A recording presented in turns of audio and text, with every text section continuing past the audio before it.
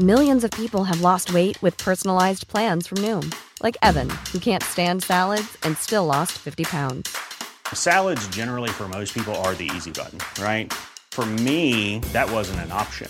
I never really was a salad guy. That's just not who I am. But Noom worked for me. Get your personalized plan today at Noom.com. Real Noom user compensated to provide their story. In 4 weeks, the typical Noom user can expect to lose 1 to 2 pounds per week. Individual results may vary. Wow. Nice. Yeah. What you're hearing are the sounds of people everywhere putting on Bombas socks, underwear, and T-shirts made from absurdly soft materials that feel like plush clouds. Yeah, that plush. And the best part? For every item you purchase, Bombas donates another to someone facing homelessness. Bombas. Big comfort for everyone. Go to bombas.com/ACAST and use code ACAST for 20% off your first purchase. That's bombas.com/ACAST. Code ACAST. Mom deserves better than a drugstore card. This Mother's Day, surprise her with a truly special personalized card from Moonpig. Add your favorite photos, a heartfelt message, and we'll even mail it for you the same day, all for just $5. From mom to grandma, we have something to celebrate every mom in your life. Every mom deserves a Moonpig card. Get 50% off your first card at moonpig.com.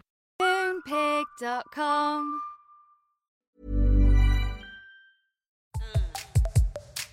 Hello and welcome to the Psych Legal Pop Podcast. I'm Tess Brigham. I'm a psychotherapist and I'm here as always with my sister Brooke. Hello, this is Brooke and I'm an attorney. So today we are talking about Playboy and different aspects of Playboy. We've been watching the Secrets of Playboy documentary that's been on A&E. I've made it 8 episodes without wanting to just off myself because it's the most awful thing you will ever see. Brooke made it to about 3 episodes. But we were inspired to talk about this actually because 2 of the former Hef girlfriends, Holly and Bridget, are doing a new podcast called Girls Next Level. And we've been listening to it and really loving it. So we're just excited to be able to talk about them and their story and how that weaves into Playboy. Yeah, we started out by listening to the podcast and we're like, wow, this is interesting. Mm-hmm. I never watched the show. Oh, you didn't? Girls Next Door. Oh, no. It was a great show. I've since watched a couple episodes on YouTube, but I wasn't familiar with them. I just know them from, they're part of the cultural zeitgeist. Mm-hmm. And listening to them, I'm like, wow, they're interesting women and they're talking about this. And so then that's what led into watching this, what is it called? Secrets of Playboy. Which is so dark. Ugh, it's 12 episodes it's very dark. Of the most dark, disgusting, disturbing things ever. Yeah. I don't know if there's anything, it's probably, I don't know. I don't know if maybe the John Wayne Gacy documentary was just a little bit darker than this, but this was dark. And it just made me realize I really didn't know anything about these stories. They have never come out before, as far as I know. And what's amazing to me is how Playboy is so ingrained, and it is such a cultural icon. And Hugh Hefner, he was doing all this stuff in plain sight. Yes. And it was such a part of our society, such an institution. And only since he's died, maybe, a year or 2 ago? No, I think he died in 2017. Oh, that long ago? Okay. Well, the time's moving fast. The pandemic really sped up time. I don't know what year it is anymore, but...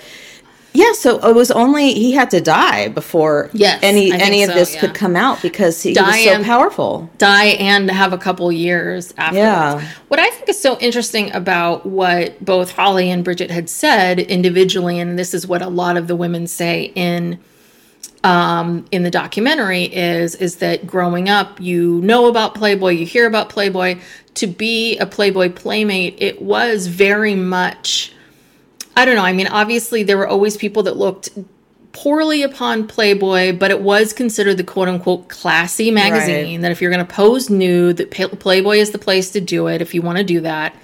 and that it was, I think, very much this idea of what beauty is, right? These women, these Playboy playmates are what is beauty, which is being young and thin and kind of glossy, innocent looking, being a girl next door, being innocent, being sweet. You know, they used to have these pictorials and they'd ask these women these questions, and then you'd see it in their handwriting, like, what's your favorite ice cream, and mint chip, and there'd be a little heart over the eye and the mint. Yeah, it was like they would put youthful childhood pictures. Yes, you're right. So you're linking that, oh, she was once just a little girl like me. And in fact, you know, our grandfather, Mr. Brigham, he was a Playboy subscriber, and again, had these magazines just out around the house, didn't hide them. There was nothing shameful about it.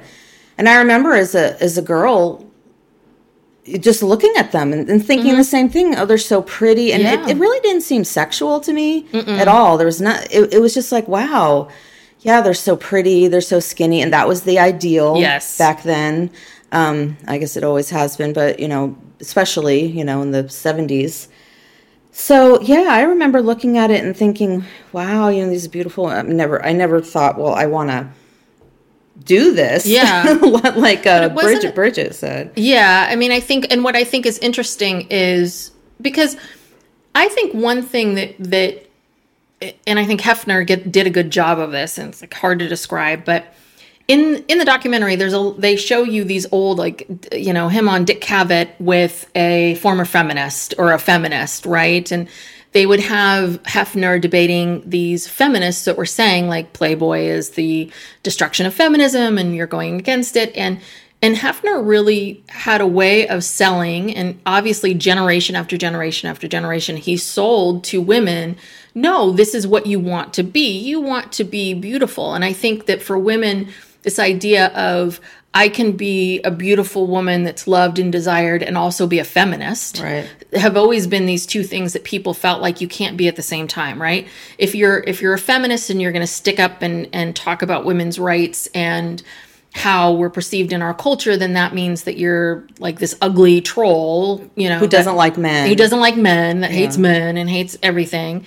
Or you're this beautiful playmate who's supporting this idea of Playboy and what that means. And I think Hefner did a good job of sort of pitting these two things together, which I think for a lot of young girls, right, that is, you know, when you're young like that, you want that. You want that love and attention. You want to be seen as sexual and desirable and wanted and all of these things. So I think it's real easy to, I can just see how Bridget and Holly, both in their respective homes, like, you know, Holly's from Alaska and Bridget's from Northern California. So just two separate people in two separate places wanting and believing the same things. Yeah. And it was interesting because Bridget said that, you know, she saw the Playboy magazine as a young girl and she said, I want to be in that magazine someday. Yeah. And that was literally her life goal. And this is not she's a smart woman. She has a master's degree. Yeah. She's educated. She's, you know, she just went after it and, you know, met that goal. But yeah, I don't know. I can't imagine looking at that as a young girl and thinking, I want to be in that magazine someday. But obviously a lot of girls do. And nor is there anything wrong with that. Right. You know, none of it, there's nothing wrong with any of that. I think, but I just think that's the part that's so fascinating is decade after decade after decade, this is what he's, you know, this Playboy mystique has been able to, you know, from the 60s to the 70s to the 80s, you know, get new people. And then when you see people like Pamela Anderson, Jenny McCarthy, like women like that who that pose in Playboy earlier in their career, and then there's, you know, they catapults them into stardom and they become household names, then it even brings it more and more and more and more into the public eye. And so, yeah, it's just, whew, that documentary, I just can't, I don't know if I'm going to be able to watch the last episodes. I think I have to let it go. I don't think you should. No, it was just too, it was way too disturbing. It's too damaging. But yeah, so this is the first time I've ever really thought very deeply about it, because it's just been just part of our lives. Yes. Like, it's just been just there. Mm-hmm. And is it online now? Do they still publish it online? I don't know. My husband Steve, he got a subscription a while ago when they went to no more nudity. And then I think he was like, well, these articles aren't good anymore, right? Because Playboy was also known for having really good articles. Yeah. They got good writers. They got good articles. Like, they were smart about it. So there were a lot of people reading Playboy that never even looked at the photos. They were just reading the articles. And then it wasn't very good, but I don't think it exists at all anymore. Okay. At all. So in the documentary, they don't get into Hefner too much, but basically you learn that he grew up I think he went off to, I want to say he went to World War II, but he was in the military, I think. Maybe I should have written this down. I'm sorry. I think I was just so struck by everything that was going on that it was hard to process. But basically, he grew up in this very conservative Methodist household. I think his father was strict. I think they were religious. This is the sense I get, was that he came from this household that was very strict, very religious, and was those years post-war when, in the 1950s, where it was sort of, men were the baby boomers and men were returning from war, and it was the new nuclear family. And I think that I don't know what went on in Hefner's mind. I don't know what it was, but his whole thing was, and this was his bottom line to anyone who ever interviewed him, it seems like, was, I am creating something that is against the repression of the 1950s, that, this is about the 60s and 70s and sexuality and being free with your sexuality. So all of this was about women being free to be sexually however they want to be, right? Like, we're not going to repress, that. Well, that was what he said. This is what he says. This is what he's saying. It's not really true. So this idea of, if you, for you to pose in the magazine, that means that you are open and sexually open, and women's liberation, all of it. That was always his bottom line. And you were asking before we started recording, like, why is Hefner the way he is? Like, what happened? And because we don't know a lot about his family and what went on. And I feel like it was a slow burn. I really do. I think that he probably always was a bit of a voyeur. I think he always was interested in sex and sexuality, which is very normal and natural.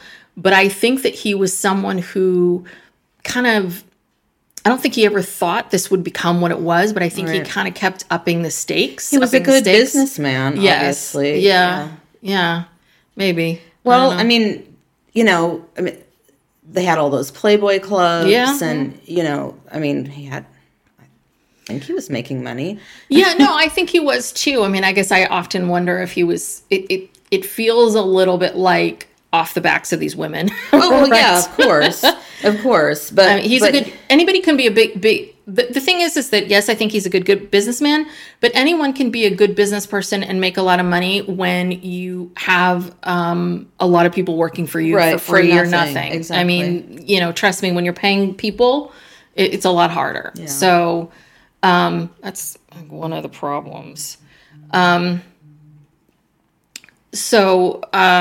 Sorry.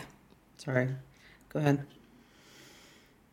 So he, I've lost my train of thought. The phone distracted me.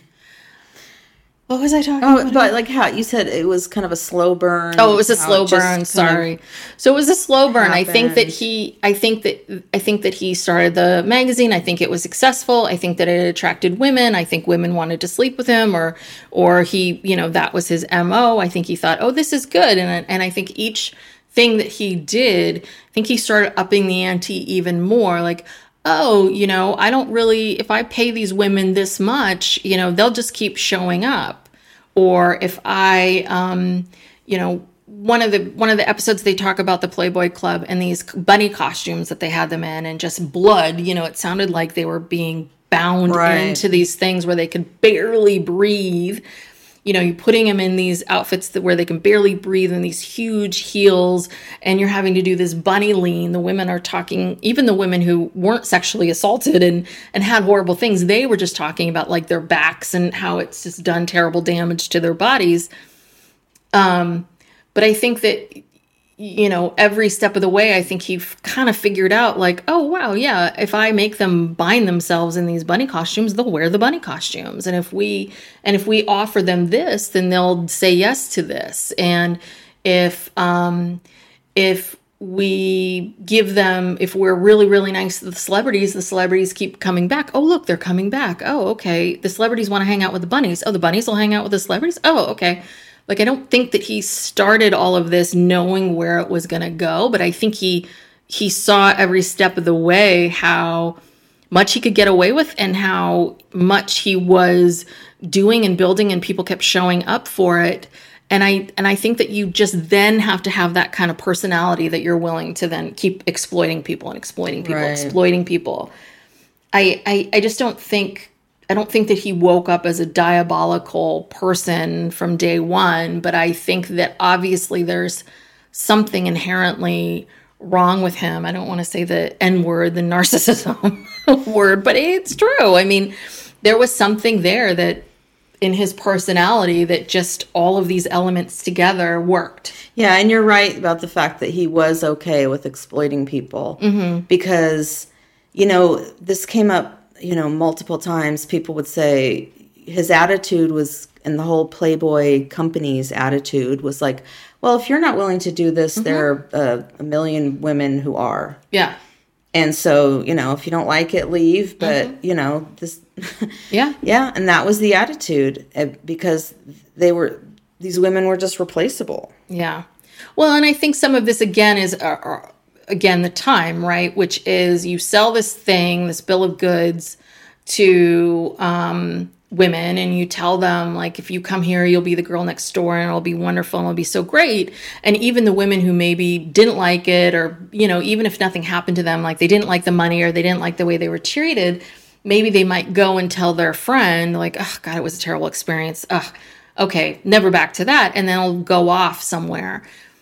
I think that we forget like how the internet and just the fact that everyone has a platform, a national platform, how much that has changed these things because it's harder to keep things silent. Yes. Everyone's, you know, it's much easier. I think that in today's world, if Playboy was starting out now, I think all these women would be going back and saying, oh my God, I can't believe this. And this is my experience. And then there would be a whole movement about it already. And the whole thing would be canceled. What I think would be good is let's talk more about the Girls Next Level podcast than the documentary. It's a little lighter. Yeah. If anyone wants to watch the documentary, prepare yourself. It's not that I don't think that talking about the documentary is important, but I just feel like us recounting each of these women's stories isn't... It's just piling on. Yeah, it is. I mean, the reality is these women were put in very precarious situations. They were not protected. They were exploited. And, of course, bad things happened. Sexual assaults. Over and over. Like everybody. Not just the Playboy bunnies. Not just the women, not the Playmates. But the women who worked at the organization. The women, I mean, you know... It seemed to be, I think, it really drills down to the idea of the ideal woman was this Playboy Playmate. And the thing is that was very much what everybody wanted from these women. They wanted them to be just like the woman in a magazine. No voice, you know, glossy, shut your mouth, don't have a voice, don't say anything. And I think that's what's really interesting about the fact that this was this magazine where it was just this picture of a woman who cannot talk back to you, can't say no, can't have an opinion, and can't, you know, call you on anything. And I think very much this is what these men, Hefner and all of the men and all of the celebrities that were there too, that's what they were looking for. Right. And in real life, they thought that they could just treat these women as if they were just sex workers, like someone, just this image from a magazine, and they didn't see them as human beings at all. No. They were, these clubs, these Playboy clubs, and they had these VIP memberships, and basically, if you were a VIP, you could have anything. You could, and they clearly felt that included the women. Yes. And it's really sick. It's really very sick. It's like this, and just even calling it the Playboy Club, and it's this club of members only, VIPs. You can have whatever you want. I mean, when you think about it, I mean, it is just treating at least sex workers. If it's one thing if you choose to be a sex worker and you're giving consent and whatever, but these women were treated as sex workers with no consent, like sex slaves. It's like sex trafficking, basically. Yeah, I was going to say Hefner was a trafficker, a pimp, and not. I know people use the word pimp in a positive way, but it's not. No. And he basically was their pimp. And what I think is so interesting too is, Holly and Bridget talk about this, like the first season of Girls Next Door, they didn't make any money. No. But I know Hefner probably did. I doubt Hefner let that camera crew and the people. So essentially, they're right again. And that was 2004, 2005 when the show came out. It's a little bit like we're already in this next century and these women are still being treated like, you're trafficking them. It's like when you use someone and do not pay them for their services nor gain their consent, that is illegal and wrong. And it was this idea that, oh, you're a beautiful woman, you're in this Playboy bunny costume, you're on these, you're sexualized. So therefore, if I want to have sex with you, therefore you should consent. And these poor women had no idea what they were getting into. No. So it's awful. Well, and even talking about like, Holly and Bridget, they talk about this on their podcast and how they didn't know what they were getting into. No. And there was still this at least from what I saw, just on, Hefner being interviewed on TV and whatnot over the years, I felt like he kind of purposefully created this mystery around all these women and that he hung out with and lived with and whatever. And it was always, interviewers would always ask the same thing. Are you sleeping with all these women, or what really goes on? And he was always very cagey about it, and everyone was very cagey about it. And now that he's dead, people are now free to say, yes, you were expected to have sex with him, like whenever he felt like it. Yep. And so that's if you wanted to be his girlfriend and if you wanted to be invited back. So they had a process where there were women who were in his posse who were like recruiters, and just like all these guys, Epstein, and they all have these recruiters, right? So they would invite girls to these parties and make them feel special, and he would wine and dine them, take them to these, fancy places, big Hollywood clubs, parties and clubs. And, so there's this whole grooming process that went on. And at a certain point, if he likes you, you get invited up into the bedroom after you go out to a club. That was their routine. They'd go out in a big group to a club and they'd come back, and they were all expected to go up in his bedroom. And so at some point they invite you up there, and I think both of them said that they asked, well, what if I don't want to, or what happens if I don't? And the groomer would basically say, well, you probably won't be invited back. So you get to that point where it's like, if you want to stay, you want to keep living this lifestyle, you have to have sex with him. And so, and they would all have to have sex together, like, and whether they wanted to or not. Exactly. Whether they wanted to or not. Yeah. And I felt Holly's story to me was really sad, because basically she talks about how she didn't have anywhere to live. You know, she had been living with someone. She'd come to LA like, you know, many young women do. She was from Alaska, you know, doesn't have any family there. She knows a few people. She was living with someone, but then they wanted to live somewhere else, or they wanted to move. She basically was going to be homeless. She was going to be homeless. And so she started hanging out, you know, with, you know, getting invited to these parties, and she just kind of kept working her way up to get a place to live. And also she felt like the people at the Playboy Mansion that kind of become her family and friends. That was her life. Yeah. And then Bridget, of course, she had this fantasy since she was a little girl that she wanted to be in Playboy, and she was going to do it. And the same thing, she was getting invited to the parties and doing this and that. And at a certain point, she just decided, well, okay, I'm going to, if I want to be in Playboy, this is what I have to do. Yeah. So I think that that's the part where it's real easy. Anytime you see these stories, it's real easy to go, well, come on, you know, they could have left, they could have done this, they could have done that.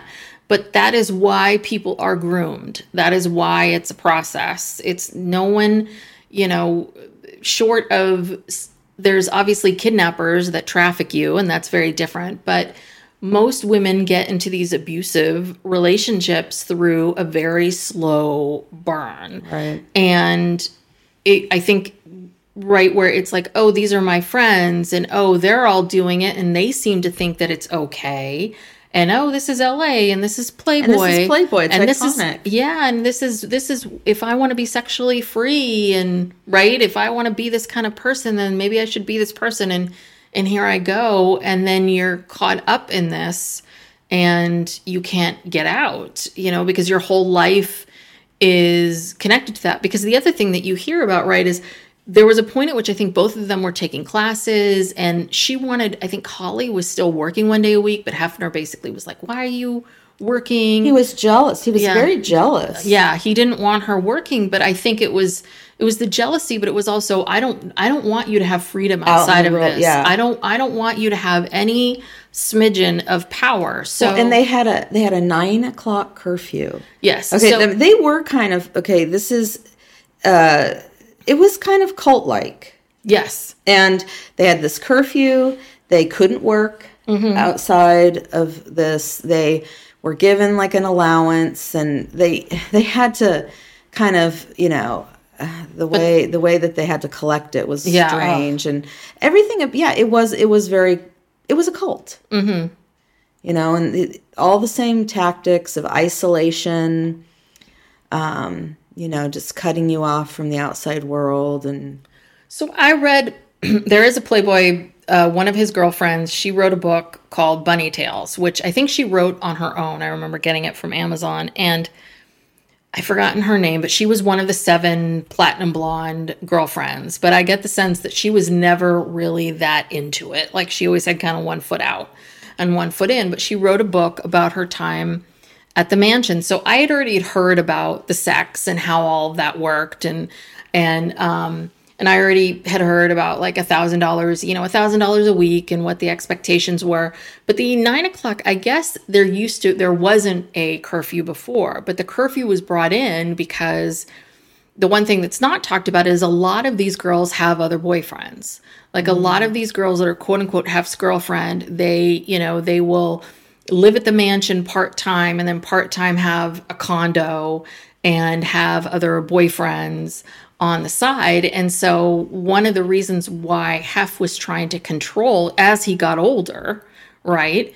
Because there was once a point where he was at an age where these women didn't have side boyfriends before he was like 70 and hooking up with 20-year-olds. So he, you know, I heard that he brought in this 9:00 curfew as a way of basically preventing these women from having these relationships outside of their relationship with him. But what they would do is just hook up with these guys during the day.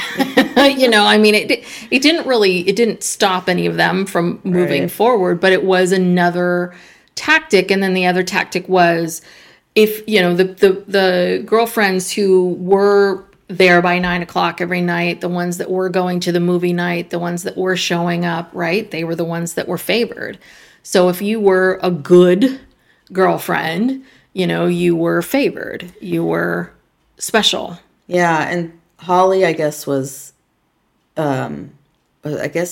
the main? She's the main girlfriend. Yeah, and they talked about how she really put a lot of effort into taking care of him and making sure, you know, he had everything, and, you know, so she paid attention to him. And that's how she got that position. But yeah, they all had to have the same hair, you know, platinum blonde hair. They had a salon inside the mansion where they would go every week to get their roots bleached or whatever, you know, and yeah, and the money was really, it was a clothing allowance, basically, because they had to have nice clothes to go out, and that's how they paid for it. But I think what some of the women did was, I think that $1,000 a week, I think they were spending $200 on clothes and $800 on putting it down for, you know, a condo or for savings. I mean, I think that obviously some women got in there thinking, like, I'm going to make money from this, and here I go.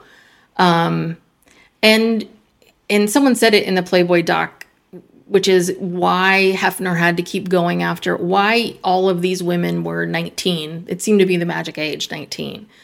All of these women are 19, 20, 21 because they were legal, but not old enough and smart enough to know better, that this was not okay. Yeah. And that none of this. And so I think that's the part that is really what we see now with what people do on the internet and luring young women, is just how, they knew exactly what they were doing. They weren't going to 30-year-old women. They weren't going to 35-year-old women. They weren't doing that. And that was the thing about when I watched the Girls Next Door. I always found that show, I found it honestly fascinating, because when you would see, you know, Kendra and Holly and Bridget with Hefner, it was kind of like watching three girls with their grandfather. Yeah. I mean, it was like the same conversations they had with him were the kinds of conversations I've had with my grandfather, which is, hey, how's it going? Oh, I'm doing well. How are you? Oh, thank you for the gift. You know, There you go. Oh, you know, that kind of like just general, the same conversations that Erica, Jane, and Tom Girardi would have when I would see them talk to each other. It's like, God, you know, it's like grandchild. I mean, yeah. And I mean, it's not that he's old. It's just the conversation between these two people is not like a couple conversation. Well, and let's face it, he was old. He was in his 80s, late 70s, early 80s. That's old. Yeah. Well, that was one of the things in Bunny Tales that she talked about, was that she said that there were 2 nights a week they would go out, which were like Wednesdays and Fridays. Yeah. So Wednesdays and Fridays were their club nights, where they would go to whatever the club was.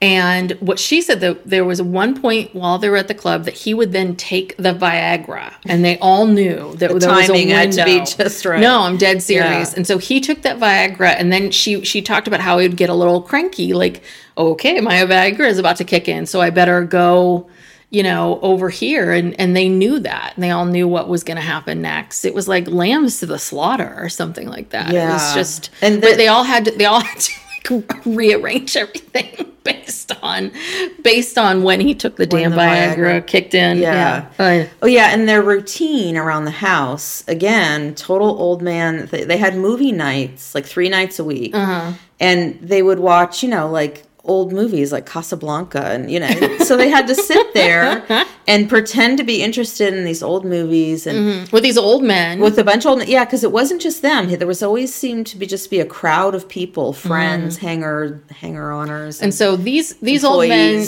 Maybe when Holly and Bridget were there, it wasn't as nefarious, but back in the 70s and 80s, 60s, 70s, 80s, these friends were, you know, his cronies, and his cronies were, you know, a lot of these men either had sex with or raped. I don't know what the whole, everything that happened. Well, we saw Bill Cosby. Yes.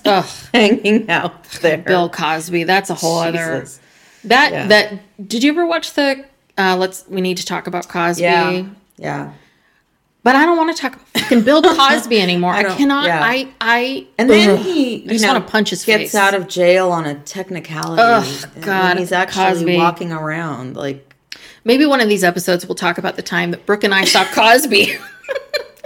Back in the 90s, before all of these allegations when he was still America's dad, we were at a conference and we saw him talk, and oh my God. We should have known, like, then. It was so stunning. He said something very, I don't know if you want to say it. No, you go ahead. Do you remember this? Okay, I would list, like, I want to set the scene for you all. This is the Bakersfield Business Conference, Bakersfield, California, which is very conservative. Our grandfather lived there for many years before he died, and not the one that had the Playboy magazines. This is a separate grandfather. And he loved this Bakersfield Business Conference, but it was very conservative. We're not conservative. Our grandfather was not conservative. So it was a little much. But the speakers, I mean, they had, ex-presidents. They had astronauts, very famous people, very accomplished people. Yeah, these were pricey tickets. I didn't pay for them, but our grandfather would buy a whole table for, I don't know, 10,000, 20, whatever the amount was. It was very expensive. It was very expensive. It was very nice to go. So I think maybe the 1 year... Bill Cosby was there to speak, who I'm sure they paid Cosby a good $250,000 for his talk or whatever it was. Yeah, they always had a comedian. Yes. Like Jay Leno was there 1 year. And So you think that Cosby's going to come out and talk about being America's dad or about something, about like what's going on in the world. And Brooke, tell them what he decided to share with us that day. I don't even know how he got on this topic. This was around the time when he started criticizing young black men and talking about, like calling up Eddie Murphy and saying, well, you're walking around with your sagging pants, and he was just, I don't know, this is the beginning of the end for him. So anyway, I don't even know how we get on this topic, but he tells us that he knows that there are women who will have sex with famous athletes or celebrities or whoever, and that they will, after the sex is over, they will go into the bathroom and collect the condom, the used condom, from the trash, and they'll tie it up and take it home with them. No. There's a friend. There was a friend involved. After you get home. Oh, the friend's at home. Right. That's right. Because he said after they got home, they would phone a friend. Call a friend to come over and basically help them, inseminate themselves with this sperm in the condom. And he's telling the story, it's a long drawn out story, and we're just looking at each other like, this is insane. What is happening? What is he saying? It's very inappropriate. And but yeah, he would talk. He was talking about. But he was talking about the women, but he wasn't talking about poking the condoms. It was like the way I just remember him describing it, that these women, they go into these hotel rooms, they get the condom, and then they give the condom to a friend who's at the hotel as well, like down the hall. Oh, I didn't like they didn't go home.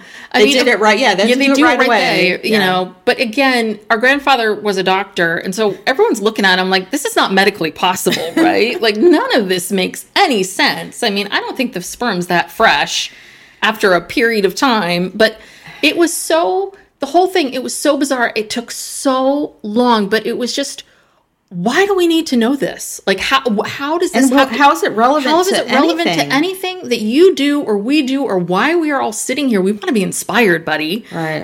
But it was just this weird thing of like, this is his, I truly think that he was fearful that he was going to get accused of something close to that, because listen, even during his height, there were rumblings that he had fathered a child, that he wasn't faithful. Like, there were always these rumblings about him. And I feel like when we saw him, the Cosby Show was off the air. It was already in the 90s.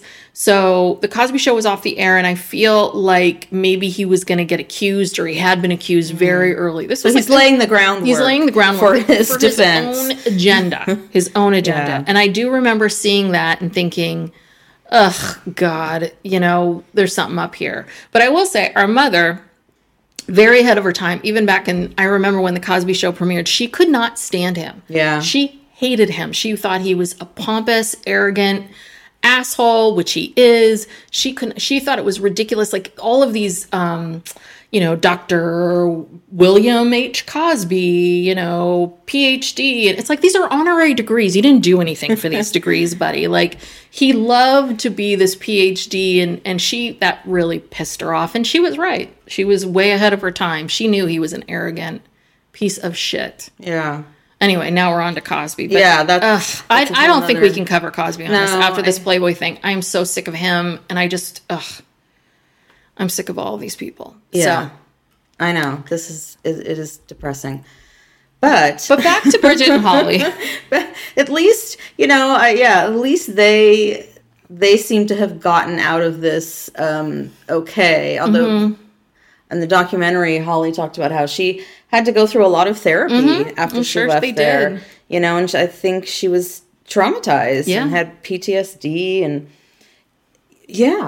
No, all these women have been traumatized. I mean, the tears that they shed for something that happened 30 years earlier it's visceral and it's painful. And and I think that a lot of the women, especially the ones that were with him for 5, 6, 7 years, and Holly was there for 7 years. That is a long, long time. I mean, that's essentially for a lot of these women. 20s. Yeah. And I think for the whole 20s, for a lot of women spent their entire 20s, this is what it was. And they had to leave and find themselves again. And then in the first episode of the documentary, we keep going back to that. I know, because there's just so much. I'm sorry. I know.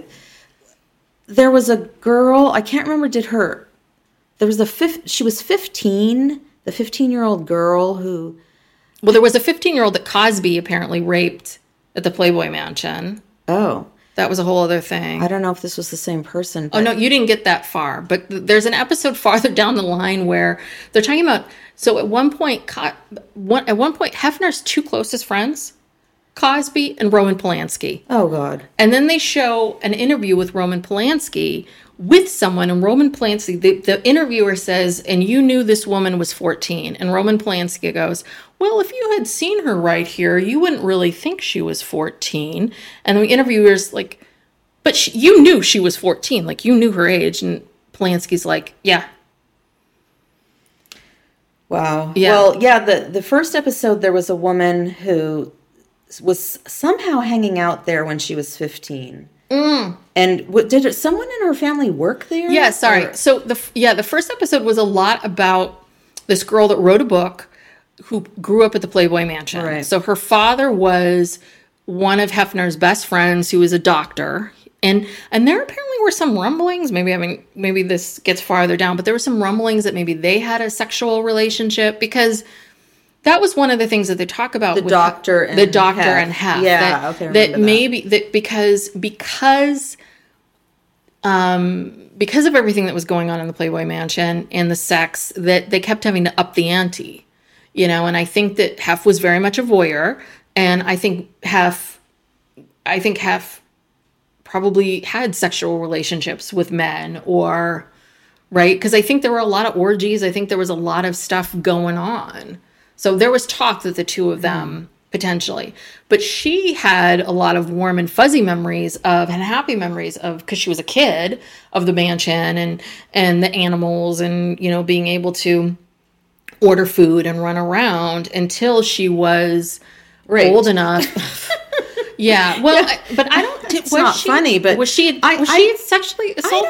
I don't know. I don't think so. I think when I was watching that, I was very tired, and I think I fell asleep. I don't think she was. If she, I think her issue was that she wrote the book. A lot of stuff. She saw a lot of stuff. Have seen. Yes, and was trying to process it, and she wrote a book about it, and then she told Hefner, and he's always been like this, second father to her.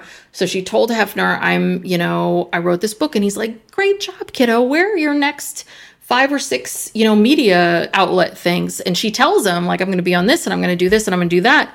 And then she slowly finds out all of them get canceled because Hefner goes in and rips them off. So she realizes, like, as much as he's saying, I want women to have a voice and freedom and sexual freedom, she's like, no, he doesn't. Because the minute I said anything or and she felt like she was being very nice to Hefner. She felt like she was trying really hard not to, because she had a positive relationship with him, not to say so many negative things, but she was very much talking about what it's like to be a young girl in that atmosphere. And that's her story, that's her truth. And he basically just came in and said, nope, you're not going to talk about it. Wow. Yeah, I don't know why I got the sense that she had been, like some bad stuff had happened to her there, like she had been assaulted or something, but I just don't know how you could spend any amount of time there and not be sexually assaulted by all those people coming in. Yeah, I don't know. And this makes me, it's just sort of coming together in my head now, this emphasis on women, basically girls who are barely 18 and so young, and it's so ingrained in our culture, just the way that Playboy was so ingrained in our culture. It's very disturbing, this obsession with teens as sexual objects. And I remember there was a documentary that came out several years ago. It was about the porn industry. You're talking about Hot Girls Wanted? Yes. The Rashida Jones? Yes. Yeah, that was also a disturbing. Very disturbing. But one of the things I remember from that documentary is the most searched term on porn sites is teen. Mm-hmm. And apparently that's every man's fantasy. I guess so. Yeah, because in that show, it was all about these girls that answered these Craigslist ads that said Hot Girls Wanted. And basically, the minute you turn 18, they want you to be in a bunch of porn. And it's always the same scenario. Oh, I'm just a young girl. Right. And then it's some 56-year-old guy. And oh my God, she can't wait to have sex with, her boyfriend's father or the grandfather, whomever, oh my God, this is my dream. And then it's all about this fantasy of this young girl having sex with this older guy. And the thing was that the girls, like the moment they were out and did a few films, it was almost like they were old. Right. You know what I mean? They were used up. Like after a couple that they really, none of them could have made, they all went into it thinking, oh, I'll make a bunch of money or I'll, have this glamorous time. And between the cost of rent and, the UTIs and they condoms made them live and everything else together in these houses that were so sad and charge them a bunch of rent. Yeah. Yeah. And like they would start out with this, kind of babysitter porn type stuff. And then eventually, within a few weeks, they had them doing like hardcore, horrible things. Horrible things. Yeah. And, as you were saying that, that fantasy that, these teen girls just want to have sex with older men. I mean, hello, Woody Allen. Yes. He wrote multiple movies that was the plot. Yeah. What was the one with the Hemingway girl? Mariel Hemingway. You're talking about Manhattan. Manhattan. Yes. Yeah. That's 17, the premise 18-year-old of girl. the movie. Yeah. The 17-year-old girl is so hot for Woody Allen and just wants to have sex with him so badly. And wants to be with him. And is in love with him and thinks he's the greatest thing. I mean, he literally wrote movies about that to satisfy his own, sexual desires, and then went and lived it out in real life, Yeah. And all that infamous Woody Allen line, which is the heart wants what the heart wants. Okay, I'm going to tell you something right now, people. The heart, you can be okay. Listen, everybody has someone in their life that they love that you cannot be with. And you know what? You're not with them. That's just how it is. That whole bullshit, like my heart, Right. Like you have no control. You have no control. You have no way. And if you want something, you deserve it or you should have it, And it's like, no, lots of people make choices in their lives not to be with certain people for various reasons. And I think that you can, Woody Allen, choose not to have sex with the adoptive with your child, your stepdaughter. Essentially your stepdaughter for the last umpteen years. You can make a choice not to do that. Ugh, I hate that. The heart wants what the heart wants, like as if you have no sense of, like your dick just fell in there. Yeah, oops. Like, whoops. Oh my God, that's what my heart wanted. Boop, there I went. Uh-oh. It's utterly ridiculous. But yeah, and so I don't know what can change? I mean, what can we, this is when I was watching this whole thing, I was like, your daughter's 19, right? It's like, what can we do? What can be different about all of this? Because Layla's is beautiful. She should, she could be someone would scoop her up in a minute to be in one of these magazines. She's so beautiful. So it's like, and if Layla came and said, I want to do this thing and be in this magazine, I mean, yeah, what would you say to her? But Layla would never do it. Yeah, I'm sitting here thinking, well, there's no way Layla. No way. No, I don't know. Again, these industries prey on women who are the most vulnerable, who have, don't have a support system, don't have a good family life, don't have good self-esteem. All of it, and it's like, I don't want to stereotype people and say, well, all these women, have issues or something, because it's not that, but I think there wasn't a backup plan kind of thing. I think that obviously if you were, right. For example, Kate Hudson, Kate Hudson was able to, Gwyneth Paltrow, like all of these people that had connections and money and family was in the industry. I think, for them getting into the right rooms and being able to be with the right people and being protected, I think that is, I don't know how to explain it, but it is easier Harvey for Weinstein them. Wasn't going to mess with Gwyneth Paltrow. Well, apparently, I think he kind of did, but she was dating Brad Pitt at the time, and I think Brad Pitt stepped in, and I think he was kind of making overtures. I heard this on Howard Stern, but this is the thing: is that, for example, if you are Kim Kardashian was in Playboy, so Kim Kardashian's probably experience with Playboy was really pleasant and nice because they're not, she had a family, she had resources, she had a place to go. If the Playboy thing didn't work out, she would be okay. She would bounce back.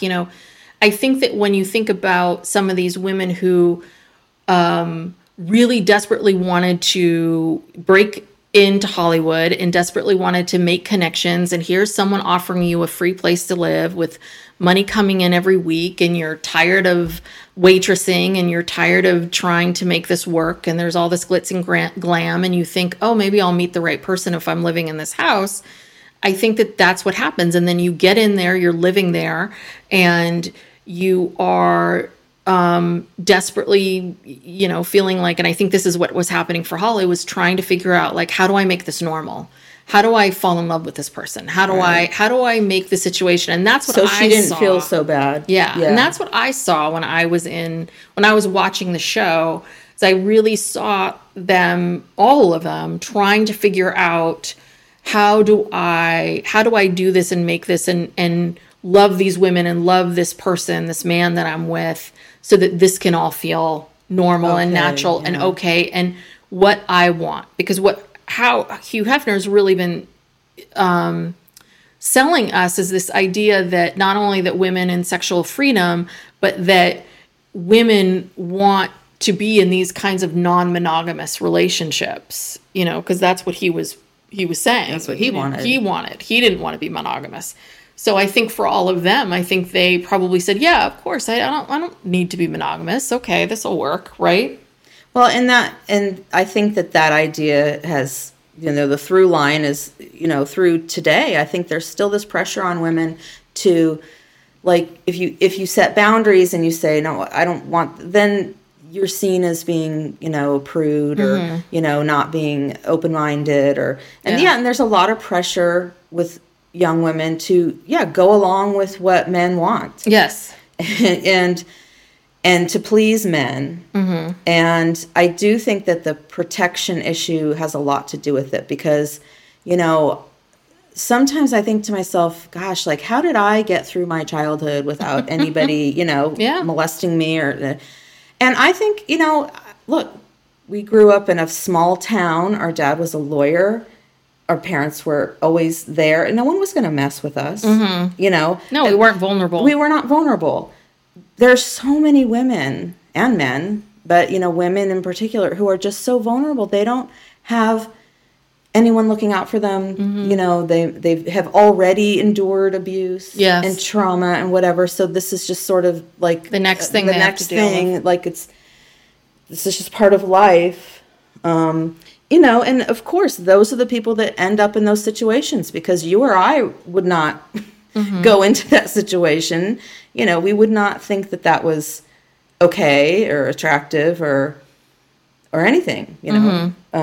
Basically, well, that's the other one too, right? Which is, where were we at 19? We were both in college. Yeah. So, I mean, there is that other part of it too, is I think, you know, if 18 and your parents can't afford college, or you're not going to pay for it, or you don't want to do it, and you are on your own, then it's very different. Trying to survive in Los Angeles. It's very different when you have parents that are like, here, go to college, we'll pay for it, we'll support you every step of the way.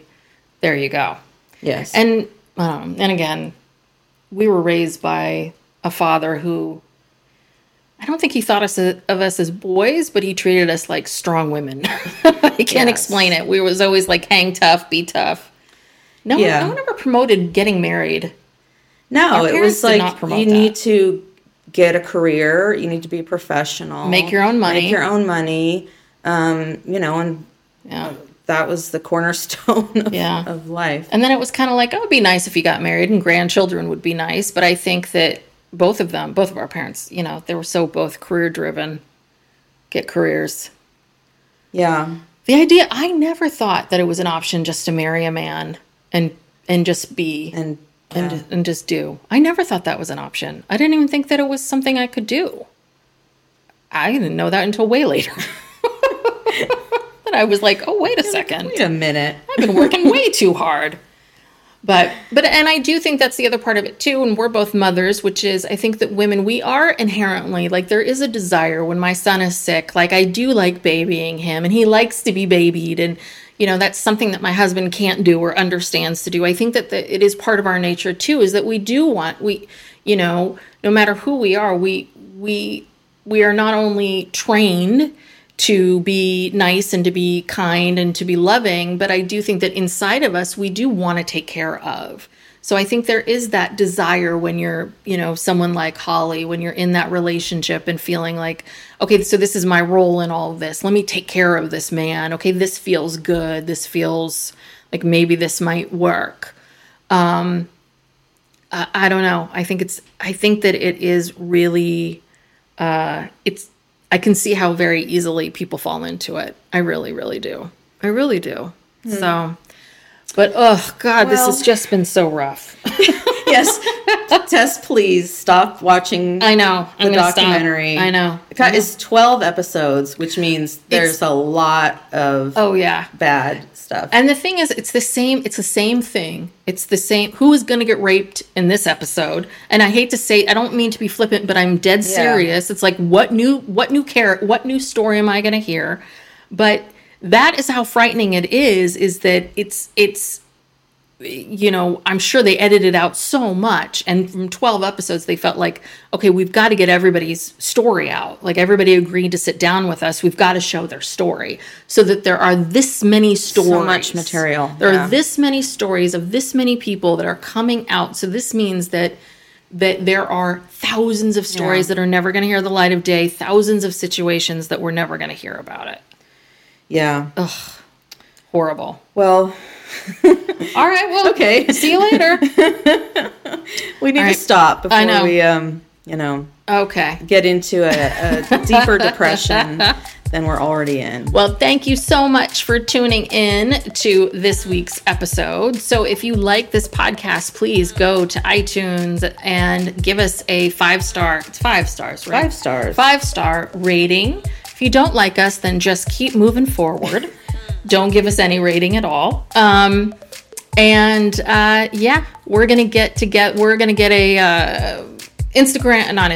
TikTok and Instagram page and a website and all that kind of stuff, but it's not gonna happen right now. So please just follow us, tell your friends and family about us, and give us 5 stars, and we'll see you next time. Bye. Bye.